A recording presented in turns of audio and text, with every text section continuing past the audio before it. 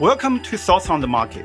I'm Robin Xing, Morgan Stanley's Chief China Economist. Along with my colleagues, bringing you a variety of perspectives, today I will discuss the outlook for China after the 20th Party Congress. It's Friday, November 18th at 8 a.m. in Hong Kong.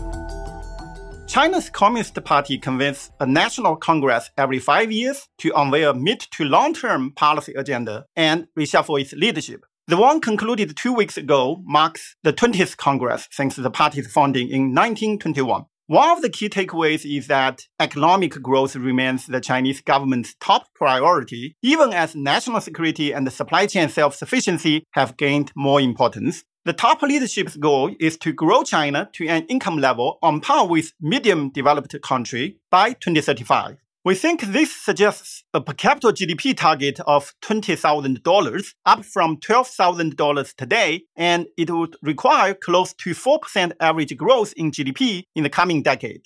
Well, this growth target is achievable, but only with continued policy focus on growth. While China's economy has grown 6.7% a year over the last decade, its potential growth has likely entered a downward trajectory, trending towards 3% at the end of this decade. There is aging of Chinese population, which is the main structural headwind that could reduce labor input and the pace of capital accumulation. Meanwhile, productivity growth might also slow as geopolitical tensions increase the trend towards what Morgan Stanley terms globalization, the result of which is reduced foreign direct investment, particularly among sectors considered sensitive to national security. In this context, we believe Beijing will remain pragmatic in dealing with geopolitical tensions because of its reliance on key commodities and the fact exports account for a quarter of Chinese employment. So China is very intertwined with global economy and it relies a lot on the access to global market.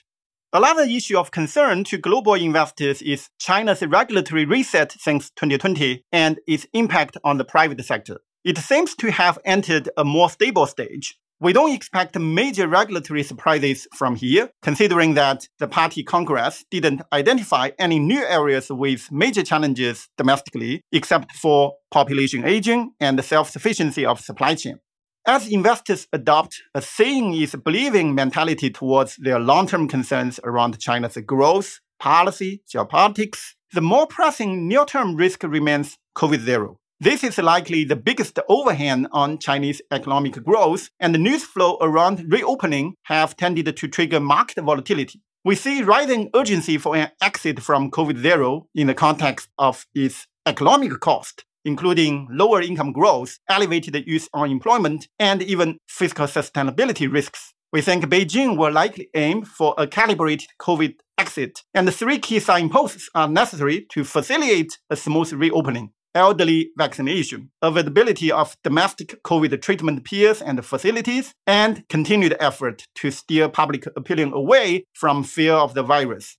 Considering it could take 3 to 6 months for the key signposts to play out, we expect a full reopening next spring at the earliest. This underpins our forecast of a modest recovery starting in the second quarter of 2023, led by private consumption. Before a full reopening, we see growth continue to muddle through at a subpar level, sustained mainly by public capex. Thanks for listening. If you enjoy the show, please leave us a review on Apple Podcasts and share thoughts on the market with a friend or colleague today. The preceding content is informational only and based on information available when created. It is not an offer or solicitation, nor is it tax or legal advice. It does not consider your financial circumstances and objectives and may not be suitable for you.